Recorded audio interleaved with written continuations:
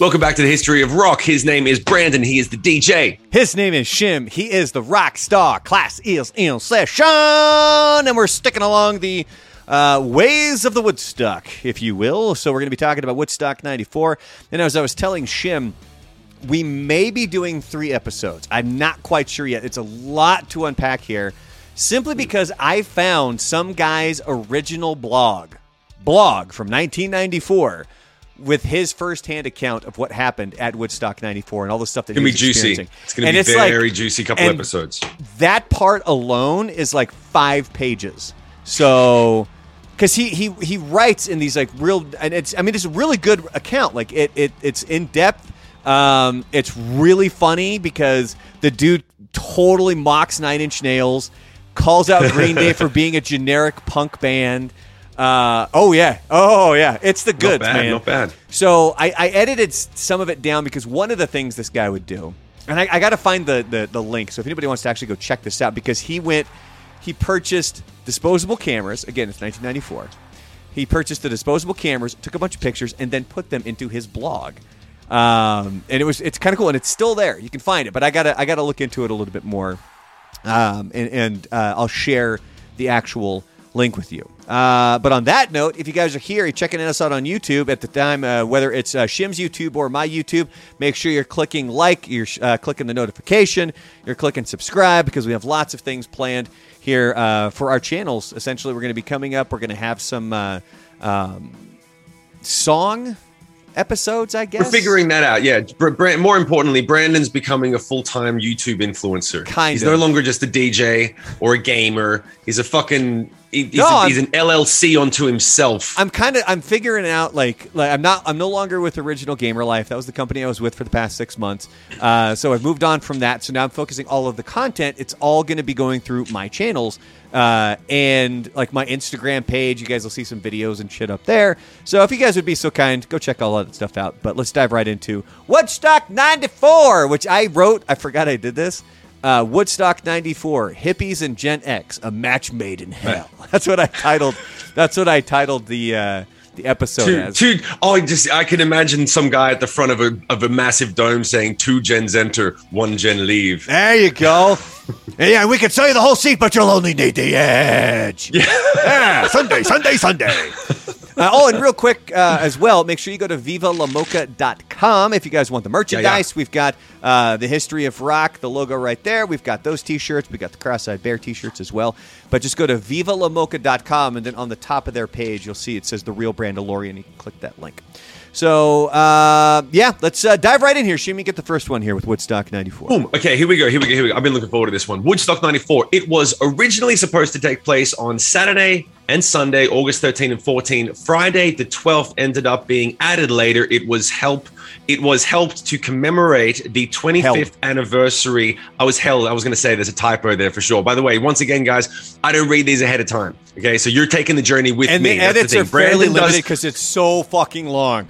Brandon does all the real work, and I take you on the journey along with me for what this whole thing is going to be. So it was held to commemorate the 25th anniversary of the original Woodstock. So the Friday the 12th was the actual anniversary? No. Because remember, if we go back here to the original Woodstock 69, I believe that was held a little bit later in the actual... Pantheon? No, on the actual calendar. Yeah, it was the 15th through the 18th was the original Woodstock. Right. So it's as close as they could get to the original weekend of Woodstock. If you read the next section, I have a question about it. Go ahead. Okay, so the poster for Woodstock 94, which you can actually see right above me. Again, if you're tuning in on Apple or Google, you guys are missing out. We appreciate you guys checking us out. Alan, I'm talking to you. You're probably listening to this while you're in your car. That's perfectly fine. But if you want the full video, you can go to either of our YouTube pages or Spotify. So right above here... We have thousands of listeners, but we're pointing out Alan right now. Yeah. What's up, buddy? So above me here, you'll see the Woodstock 94 poster. It's essentially identical to the original Woodstock poster, except now there's 2 doves instead of just 1 on the guitar. So the question is that a signal? Is that possible? That is like a big telegraph red flag of we're not really trying to do anything new. We're not really trying to recreate. We're not. This isn't. It's literally just like we're riding on the coattails of the original Woodstock. It's a fucking money grab, because the original Woodstock was revolutionary, and a lot of people used to say about '94, it's like, well, yeah, it's the anniversary and blah blah blah, but really, they could have named it anything. They're just someone probably went, oh, let's get the rights to Woodstock and just make a fuck ton of money. Well, it was the same people behind Woodstock. Right. It was so yeah. I mean, they wanted to do the anniversary. I get what you're saying. I don't think it necessarily. My question for you, because now you've done the research. The people who ran it, were they doing it for a cash grab, or were they really peace and love? Because it's not 25 years later, it was a different fucking world. Oh no! Anything that happened in the '90s, I guarantee it's a cash grab. Yeah, like that's. I mean, legitimately, like it's the way that I feel that it is now. Anything that goes on, if there's not money behind it, it's not going to happen. Because you have to have somebody who wants to make money in order. Like here, I could tell people here in the city of El Paso, let's go out to somewhere out in the desert. We're just gonna have a big party. Like we're not gonna set up a stage, but if some bands want to show up, you guys want to bring some gear, and we're just gonna throw a party, have some food trucks show up, and just have some fun. That'd be cool. But it would never really happen because you would need to get the permits and you would need to make sure that this stuff was going in line, and you need to make sure. And also, it's not called Woodstock or Lollapalooza. Like starting a festival is some tough work. Yeah. Like it's like starting a band or starting a business or a YouTube channel. And the same issues, like we talked about this with Woodstock 69, the same issues hit Woodstock 94, where there was delays because people didn't show up on time and they're constantly jumbling around the schedule. And that's one of the major issues when you do a festival that covers 3 days over a weekend. So yeah, it's that's why they stopped doing festivals in Australia. It's not worth it anymore. So going back to the type, Woodstock 94 wasn't in Bethel. By the way, Bethel, best name ever. Yeah. I just hear an old man screaming across the street to his wife that's lost her way across the road, and she's like she's what's the Bethel? Fucking, she's Bethel. Going, where are you Bethel! going? Bethel! It wasn't in Bethel, as the original was. And also, it was not in Woodstock either. This festival took place on Winston Farms in Saugaters. How do you say it? Saugaters, Saggy Tits, Sagaters, Sausages, New York. Some fucking Sog town in New York. Socrates? I never would have guessed Socrates. Never would have guessed. So it sounds like a Latin philosopher. New York, which is... It was, so going back to it, this festival took place on Winston Farm in Socrates, New York, which is 100 miles north of New York City and 70 miles north of Bethel. Bethel. It's not Socrates. Socrates. Socrates. By the way, there was a New England Patriot wide receiver by the name of Bethel Johnson, by the way. Just wanted a guy? Yeah. Fucking awesome. Could you imagine growing up in high school as Bethel Johnson, who walks around high school like, you'll see, one day I'm going to be a famous football player. Yeah, it wasn't too shabby. So just like the first event, Woodstock 69, they sold tickets to it. But for Woodstock 94, they only sold around 164,000. That's what was actually sold. I wouldn't have bought a ticket. Would you have bought a ticket? I would have crashed it. I never would have bought a ticket. An estimated 550,000 people showed up. So again, just like the first one, the fences came down and they ended up going forward. And we'll get to this with Woodstock 99, because the place that they put Woodstock 99, the reason they picked it, it was an old, I think, Air Force base. I could be wrong, but we'll get to this in future episodes. And the reason they picked it was because the fences were already up and they were already sort of reinforced, and they had like the barbed wire and shit, so it wasn't going to be able to be just torn down by a bunch of kids. I was watching, I think it might have been Woodstock 94, the film, and you can find the whole thing on YouTube. And they're talking to this one kid outside of Woodstock 94, and they were like, "You got a ticket?" He's like, "No." He's like, "I don't have a ticket." He goes, "I just assumed that we're just going to be able to bust through the fence and we're going to make our way in." And I was like, and there was a lot of fucking people that had that mentality. And sure enough, they did. And and trust me, and we'll get to that as well when we get to the one guy's blog that I found, because he kind of covers that stuff of where he was glad that he had purchased his ticket because he was able to see all of the event, where the fences didn't really come down until after Friday. So if you wanted to see something on Friday, you were kind of SOL for that. But here you can now here's the thing. For this next thing that you're going to read, I thought about calling this guy because I have his number. Really? Yeah. So read this next one. Okay. And I thought about it. And I'm hoping it's still the same number. It's been a couple of years since I've talked to him, but I thought about bringing him on the podcast, and I might reach out to him. This should be for the encore later on. I don't think anyone changes their number anymore. I don't think anyone does, unless you're getting stalked. But anyway, let's get back to it. Kicking things off on day one, Jackal took the stage, and Jesse James Dupree certainly put on a show. He took the stage with a bottle of whiskey and poured it onto the crowd. He then lit up a joint, as well as lighting up a wooden bar stool and then carving it with a chainsaw. This is a pretty regular thing for Jackal shows, as they use a chainsaw as an instrument. This is where things took a turn, though, as he then pulled out a rifle and started firing it in the air, eventually cutting himself pretty badly. When he wiped his forehead that left a streak of blood, that's when security finally drug him off stage. Yeah. Fuck me. So I thought about contact, because I have Jesse's number, and I thought about reaching out to him to just so that we could get his account on what happened at Woodstock 94, because he performed at a street fest down here in El Paso. I think it was the year before you did. And it's one of the things that he does, because they have their song Lumberjack, where it's the chainsaw throughout the whole song. So he's out there with a full-on chainsaw, and they bring out a wooden stool, and he basically just carves the shit out of it on stage. Okay. Yeah. And it's part of the song, though? Is it like rhythmic? How does that? Okay.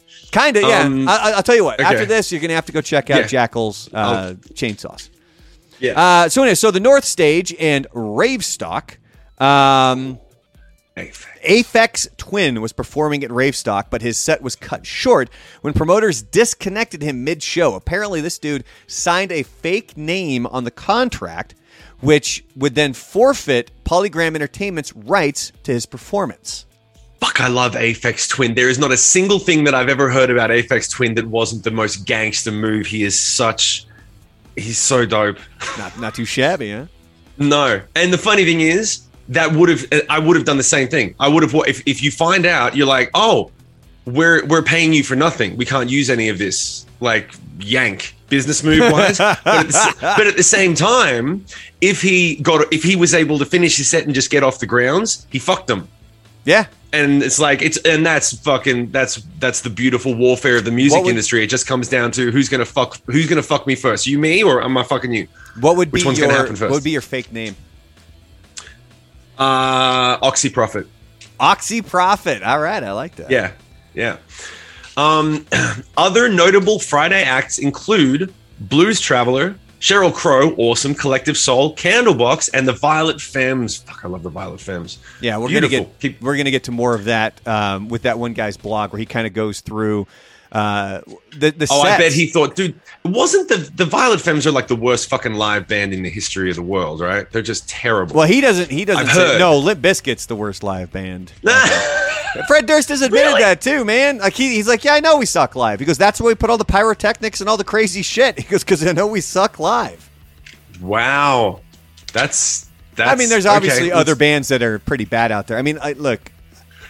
You know what? We have to do a dedicated History of Rock episode for the top 10 worst live bands. That's a great fucking idea. Okay, really quick. What would be one off the top of your head that would go into that category? That you Red Hot Chili Peppers. I love the band. I love them, and I'm a massive fan, and it breaks my heart when I see them, and they just don't pull it off as well as the record. It's just something is missing.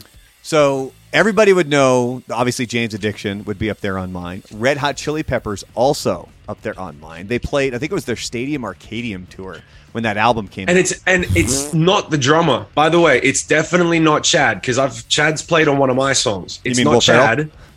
Yeah. Chad is one of the best drummers in history, but there's something that's within that band, the way that where it feels like the whole band gets on stage and they're just like, we've been doing this for so long, we're not going to rehearse, and then when it comes together, it just doesn't gel. Yeah. Chad's always laying it down. Because they perform, and we're going to get to their performance at Woodstock 94. That's where they came out looking like light bulbs. And that's known as just a phenomenal performance. But those are two bands, Jane's Addiction, Red Hot Chili Peppers, another one that would make my list, and I still don't know who to blame at this point. But it would be Velvet Revolver. Yeah, you're going to be blaming. Well, you're right. Fuck, you're right. Who do you blame? But see, Everyone's here's the thing. high. So I saw them twice. I saw them once just on their own tour, and then I saw them again opening up for Ozzy at Ozfest. And this was when it was actually Ozzy back with Black Sabbath. Like, I was so close to the fucking stage, I could see Tony Iommi's fingers, and I could see the tips that were missing. Because remember, that was like his thing. He's missing the tips of his fingers. Birth of rock and roll right there. Fuck yeah, man. So I saw them when they opened up for Ozzy. That was great. Oh, by the way, I totally forgot about this part. Ozzy was awful live. Like, he sounded like shit. But I think it was just an off night for him, which I've heard he has. He's old, and it happens. But it was Velvet Revolver. They were performing at the Hard Rock in Florida. What are you doing? Yeah, I'm talking to the audience in between what you're saying. It's called an aside. Oh.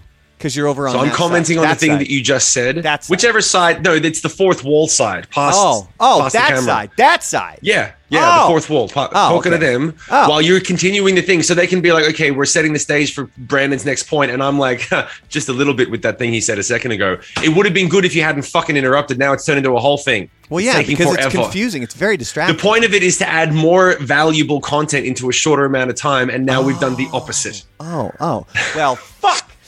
So anyway, so Velvet Revolver, they performed at Hard Rock Live, and Scott Weiland, he would perform with like a megaphone, and especially like if he was go into like Dead and Bloated, which starts out with that very filtered voice, and fucking awesome.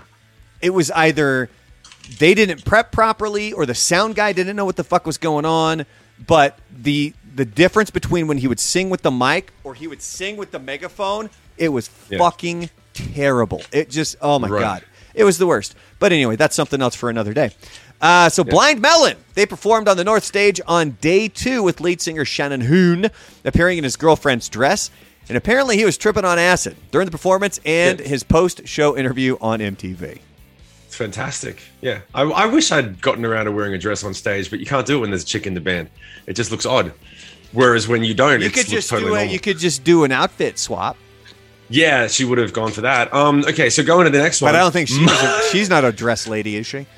Mud was a major theme throughout the weekend, which is the number one. I love the fact that it was like every band was covered in mud. I love it. Mud was a major theme throughout the weekend, and Nine Inch Nails leaned into this heavily as they performed on the North Stage completely caked in mud. After their performance, Trent Reznor claimed their performance was terrible due to technical difficulties on stage. Their performance of Happiness is Slavery won the Grammy in 1996 for Best Metal Performance. Reznor also admitted they played Woodstock 94 for the money, saying, to be quite frank, it's basically to offset the cost of the tour we're doing right now. I love Trent. You can't. He lost all his fucks in 89. Just wait, because the kid whose blog we're going to be getting into fucking hates Nine Inch Nails. Like, he just... hate's a strong word. But he laces into them pretty good about how they're basically Kraftwerk light. And as much as they want to be an industrial band, they're not. Like, oh, dude, I'm telling you, man. Like, I was going through today, and really all I had done up until today was I'd copy and pasted the blog into the show notes thinking, okay, I got to go in and change this stuff later. Because a lot of the stuff the guy goes into is, and they played these songs, and he lists all the fucking songs. Right. I'm like, we don't need to do that on the podcast. So I'm editing all that stuff out, and I get to the Nine Inch Nails part where he's just kind of, he's like, I respected that they were caked in mud, but other than that, they suck. It's fuck him. Pretty much what he says. I was like, oh, fuck, this is going to be great to get into. But one of the bands that this kid ends up loving was actually Primus. They performed on the South Stage, and they ended up having to take a break during My Name is Mud, as the crowd then took that as a sign to start throwing mud at the band. And again, so mud, obviously a theme. We're going to find out that Green Day obviously took the mud a different way than Primus did, because when they started to throw the mud at Les Claypool of Primus, he said, when you throw things on the stage, it's a sign of small and insignificant genitalia. And then they went back and kept playing. Alice in Chains, they ended up not performing. We'll get into the reason why later, but Jerry Cantrell joined Primus on stage for their performance of Herald of the Rocks. My question is, once Les Claypool said that, did they stop throwing mud, or did they throw it 10 times more? It pretty much just, the mud on the stage, I think, kind of stopped, But amongst the crowd, they kept fucking going. Yeah, it's a mob mentality at that point. I remember doing shit at festivals that was like, I would never do just because everyone else was doing it. When I was young and impressionable, they'd be like, you'd heckle a band just because everyone else was heckling them. And then you'd go into the pit and you'd go crazy for a band and go, oh, they actually sound shit compared to their record, but it's that hit song and everyone's going crazy. So I'll just go crazy. Shut up. It's Odd One. Shut up. It's Odd One. Yeah, fuck it.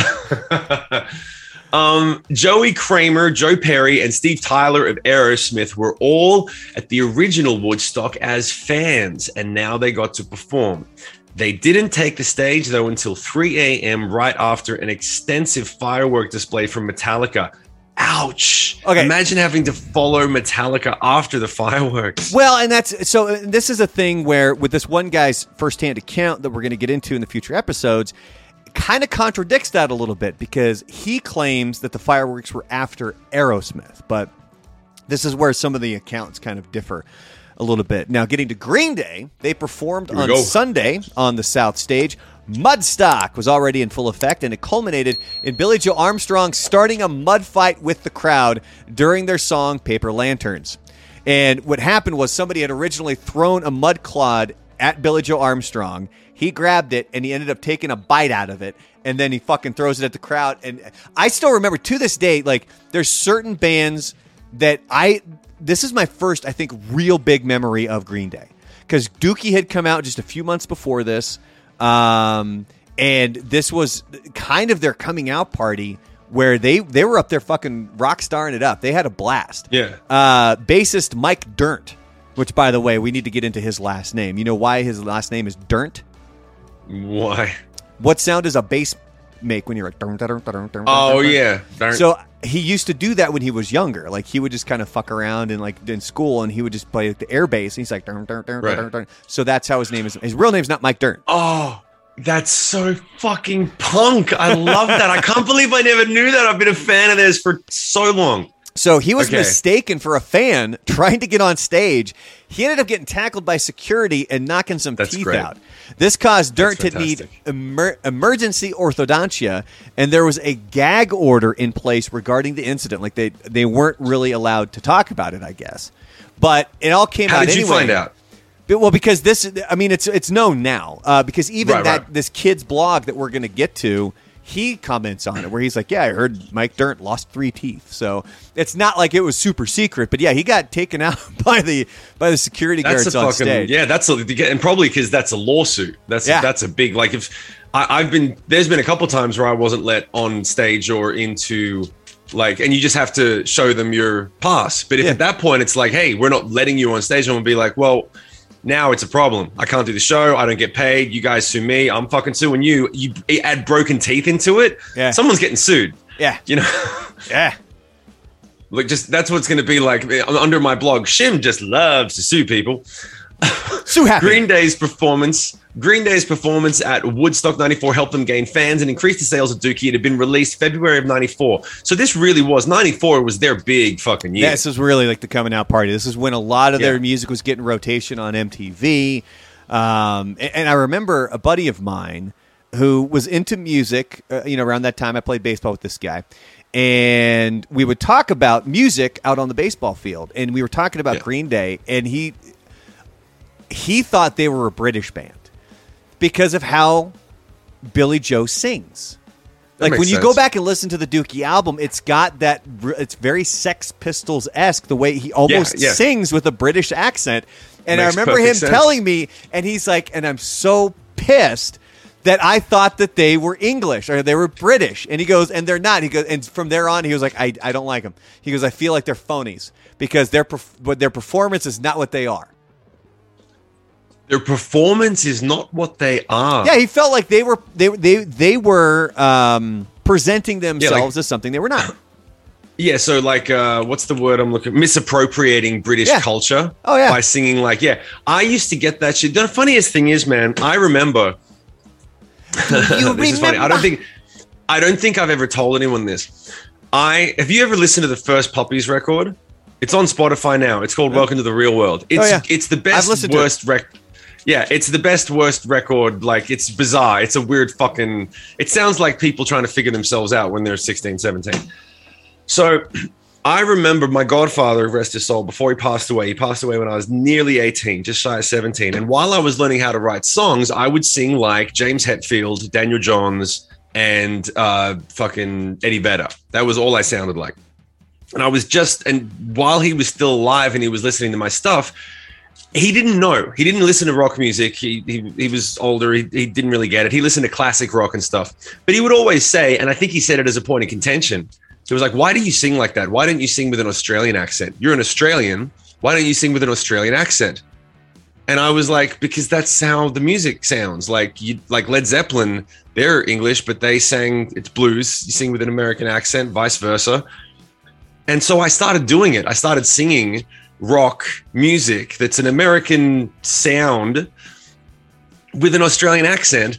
And then I made an album and came back to him and I was like, that's why people don't do it, because no one buys it, because it doesn't work. That's the reason. So rather than write a whole song, I wrote the better part of an album and was like, sang it, a lot of it. And then by the way, I did Aussie hip hop, like rap rock with an Australian accent. And no one was doing that at the time. There's an entire culture now of Australian hip hop in Australia, which is just hip hop where there's Australian rappers where they sing, they're rapping like this, mate, doing some stuff, walking down the street, da da ba da ba duff. But they're like, go and arrest a crocodile, see what happens. You know, like it's Aussie hip hop. And I was doing it 20 Would you like to play bingo with the bloody dingo? Like that kind of shit? Yeah, exactly. Like, I've got an Aussie hip hop song on my Patreon it is legit. It is so Aussie hip hop. But no one was doing it back then. And the reason that why did I start telling this fucking story? Because I don't know, but I'm so happy. There was a small component of people that were like, in Australia, and I mean small, there was a tiny little pocket of fans that were like, we love that you do it in an Aussie accent. It's so different. It's so interesting. But I looked at them and I was like, I'm not going to keep doing it because there's not enough of you. Yeah. I need more people that give a shit, and there's not that many. So I'm gonna bridge the gap a little more and go back to singing with an American. I'll talk with an Aussie accent. I'm not gonna sing with one. Yeah, you just gotta really sell it, man. Yeah. All right, where were we at here? So despite being one of the main pieces of inspiration for the original Woodstock, like we had mentioned, Bob Dylan, he didn't perform at Woodstock 69. However, he was there for 94. Despite being an hour and a half late for his set was considered one of the greater moments of the festival. He also uncharacteristically played lead guitar in a more rock-oriented electric set. And again, I know I just keep kind of pushing this stuff that we're going to be getting to later, but the kid, that blog, he comments on the Bob Dylan thing, and he was like, he fucking kicked ass. Like, Bob Dylan was awesome. Okay. Oh, I can't wait to get to that section. Oh, yeah, because you're right. All right, here we go. Sidebar, I fucking love Chad, and I love Chad's playing, all right? I really do feel bad about saying that about the Peppers now, because I love the Chili Peppers, but anyway, Red Hot Chili Peppers famously performed dressed as light bulbs during their Sunday set. They would do a wardrobe change and dress up as Jimi Hendrix did at the original Woodstock. The light bulbs can now be found on display at the Hard Rock Hotel and Casino in Vegas. That's dope. Yeah, that's fantastic. All right. That's all I've got to say about that, because I'm scared to say anything else. He doesn't want to go down that path of how much. I don't want Chad to see it and be like, motherfucker. Oh, they're not going to see this. Look, if it's not Alan and it's not my mom, they're not going to fucking see it. Or I'm sorry, or my sister or dad. I get major support from the family. I appreciate that. Yeah, right. But it's not like they're best friends with Chad Smith. He's never going to fucking hear it. Right. So Peter Gabriel, by the way, he was your closing act, and apparently he also just put on an absolute hell of a show performing on Sunday on the North Stage. And I totally forgot, I deleted this out of the notes, but I want to make a note of it here. There was, it was a group that was put together by Peter Gabriel, and they performed before Green Day, and it was the World of Dance, Arts, and Music, like WODAM or something like that. Wow, and... Okay. The blog article from this kid talked about it, and he was like, it felt like it went on forever. And then when the crowd started, or they wanted to get chants from the crowd would just the crowd would just chant, "We want Green Day."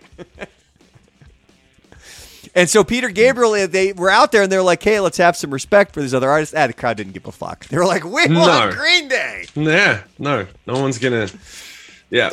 All right, so now we're getting to the declined invites and missed connections. Not as lengthy of a list as we had for 69. And then we're going to wrap this up after this? Because we're at time, by the way. Yeah, I think we're getting close to time. Then we could do the encore, and then we'll break up this one dude's blog into two separate parts. So we'll do 3 episodes here on Woodstock 94. Yeah.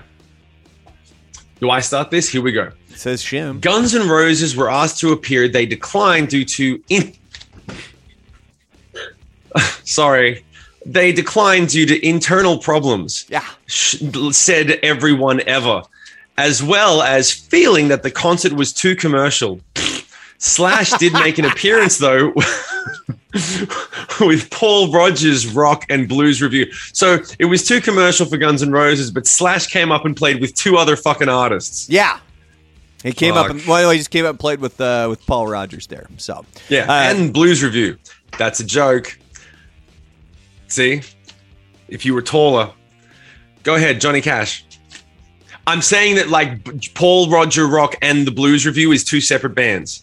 That's the joke, but they're not. They're a... Sorry, for anybody who's not watching, I'm just staring through Shim's soul. Yeah, no, just keep on blinking and staring. Go ahead. Johnny Cash, who at the time, he was the only living person that had been inducted into both the Country Music Hall of Fame and the Rock and Roll Hall of Fame. He declined when he learned that he would not be performing on the main stage. It's fair enough. And that's fair enough. Why would he wouldn't have gone down. How would you not put him on the fucking main stage? Johnny Cash, man. Sorry, I misunderstood. I thought you meant like headlining. No, you're absolutely right. Yeah, I would turn it down as well. If some festival called me and sorry, hold on.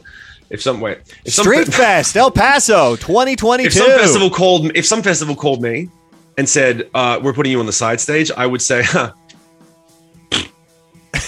Alice in Chains was originally scheduled to perform, but pulled out due to lead singer Lane Stanley's continuing drug problems. So yeah, this is just Rockstar 101. This is like every band acts like they're awesome fucking rock stars. Shock horror.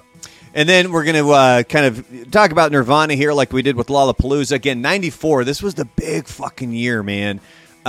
Which unfortunately promoters, they were pursuing Nirvana, but the band pulled out due to Kurt Cobain's health. And he passed away that year on April 5th before the festival even happened. So think about the major things from 94 like that. Like we went like that was Green Day's big coming out party where they were just like, this was when they became, I kind of look at Green Day like this, like this was their first real big spike. And then they kind of tapered off a little bit until about 2000, was it 2004 when American Idiot came out? And then it was, I think it was earlier than that, but yeah, it was 2002 or something. Yeah. That vaulted them to, you know what? I'm going to look it up now to prove you wrong. Yeah. No, you're absolutely right. That vaulted them to like superstar status. Like Green Day was always a big fucking deal. You know what? No, hold on. You're forgetting something. Time of Your Life. Time of Your Life was right in between Dookie and American Idiot. And Time of Your Life was a massive, biggest song of the year crossover. That really put them into, hey, these guys are real artists, even though he was totally bloated in that video clip and they were like drunk and drugged out and at the end of a three album cycle. You also know what made it so goddamn huge? What? Oh, the Seinfeld. Yeah.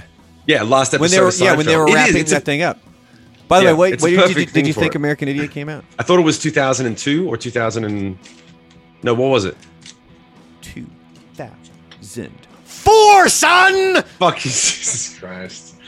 Good for you. I remember this. 1 point to you. But here's the thing. I remember a lot of this stuff because it has to do with the radio stations that I was working with at that time. Like, that's how I'm able to remember these dates a lot more because I know we played the shit out of Boulevard of Broken Dreams. I know we played the shit out of American Idiot. And I remember when they first came on the air because I was actually just goofing around on Spotify. And I'm kind of creating, like, since we had that Limp Bizkit a couple of weeks ago where you and I were just sitting there watching them perform at Lollapalooza and Fred Durst was up there with his fucking dad look. I started this playlist on Spotify. It's like late 90s, early 2000s where it's Limp Bizkit, it's Korn, it's System of a Down, and then I included some Slipknot in there. And again, Slipknot, that was a big band. I make it sound like they're not a big band anymore. But like I remember like at that time, this was when I lived in Eugene, Oregon. This is when American Idiot came out. This was when Volume 3, the Subliminal was it the Subliminal Verses was the full name of that album? That's when that came out because we played Before I Forget. We played Vermilion. We played Duality. Like, those were the big fucking songs when I was there. Now that I'm out in radio, all these dates are going to fucking escape me because I turned on the radio. I finally turned on the rock station here in town. I don't know. Like, I haven't heard new rock music blow my hair back in, well, at least since I was in high school and since I had hair. Okay, we need to do that'll be in the encore section. Actually, you know what? We're at time. So here's what we're going to do. On the next episode, we're going to get to Green Day's performance even more. We're going to get into some of the deep dives on a couple of these bands' performances and how they went wrong. And also first-hand experience from this guy with the blog. Like, it's going to be a meaty episode on the next one. It's great. It's great. We're going to split this into two, most likely. Ram Samudrala. I'm hoping I got that right. And I believe he's from India. Like, he actually came over from India to go to Woodstock 94. So this is mostly his account. I did some editing on some of the stuff, but that's all the stuff that we're going to be getting to in the next episode of the History of Rock. But on that note, we can roll right on, and I got a couple of notes down for the encore here, my friend. Boom! All right. This bitch up. His name is Brandon. He's the DJ. His name is Jim. Sorry, he's the rock star. Class dismissed. Shut up.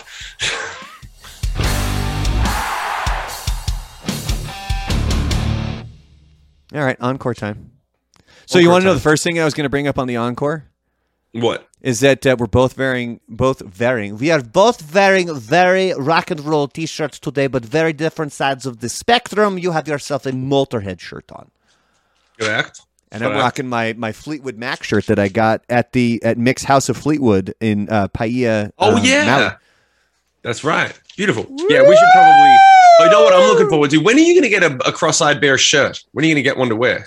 Oh, I have one. Well, you should wear that every time. I need something to wear on mine. I thought I. You're gonna be wearing our own swag. We got to figure out how to get you some of the merch, and before. And you know what? Next year when you're in town for Rage. Yeah. Oh, fuck yeah. And I just remembered one thing as well. Oh, by the way, remind me to tell you something about Tom Morello. Is this pot? Can we talk about it? No, it's not. Yeah, we can talk about it on the podcast. It's not a big deal. It's not a huge thing. It's just a fan. It's a fan giggity thing.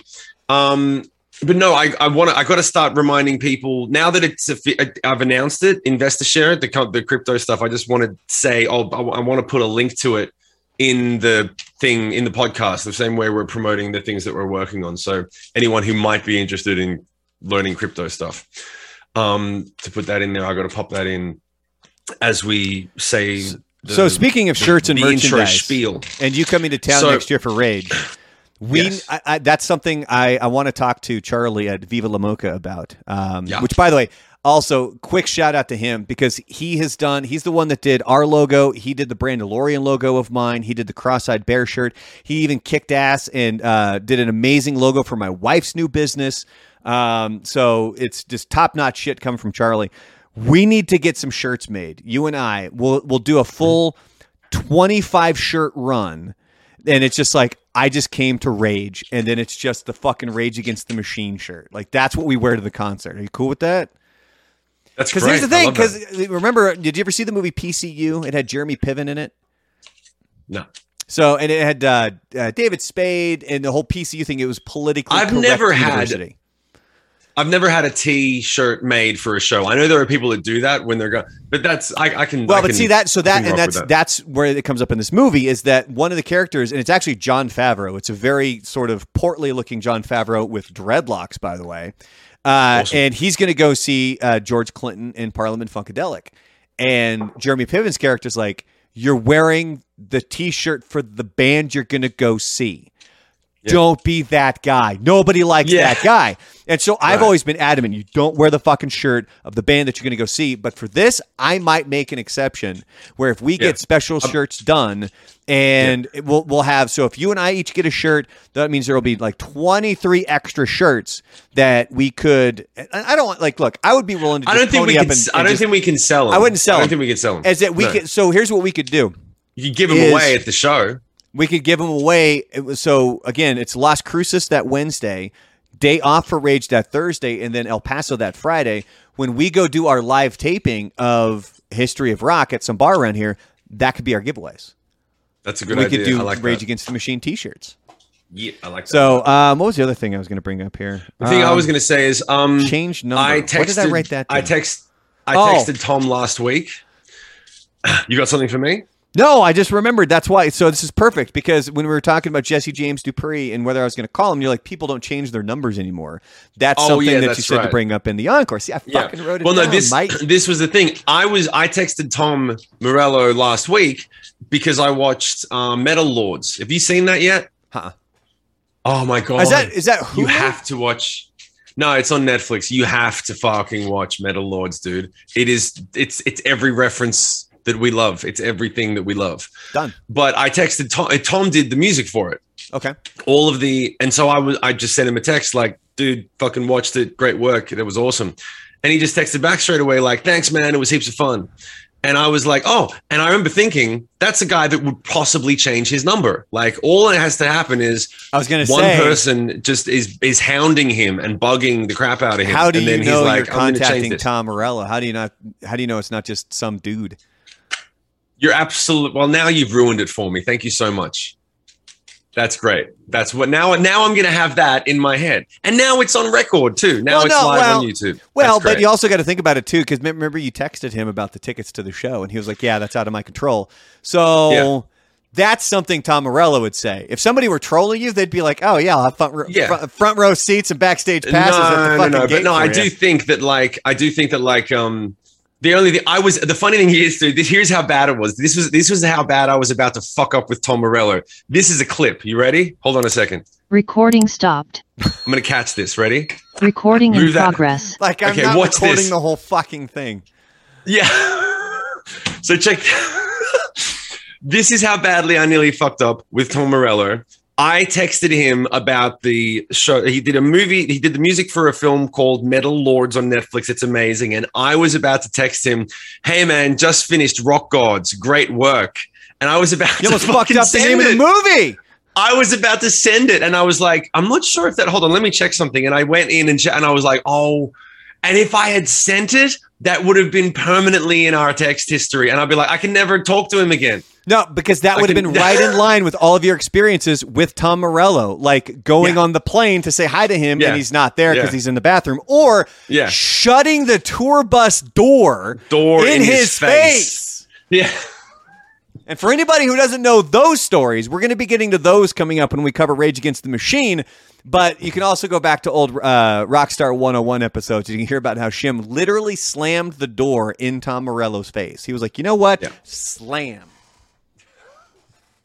Yeah. Yeah, and he still talks to me every once in a while. I'm surprised. All right, so we're going to take a break here. You're going to do your meeting. I'm going to go eat some dinner. We're going to come back, record the next episode. Do you want me to change into my cross-eyed bear? No, I don't want you to. Don't you go change nothing. I should. I should, though. Because it looks so fucking good.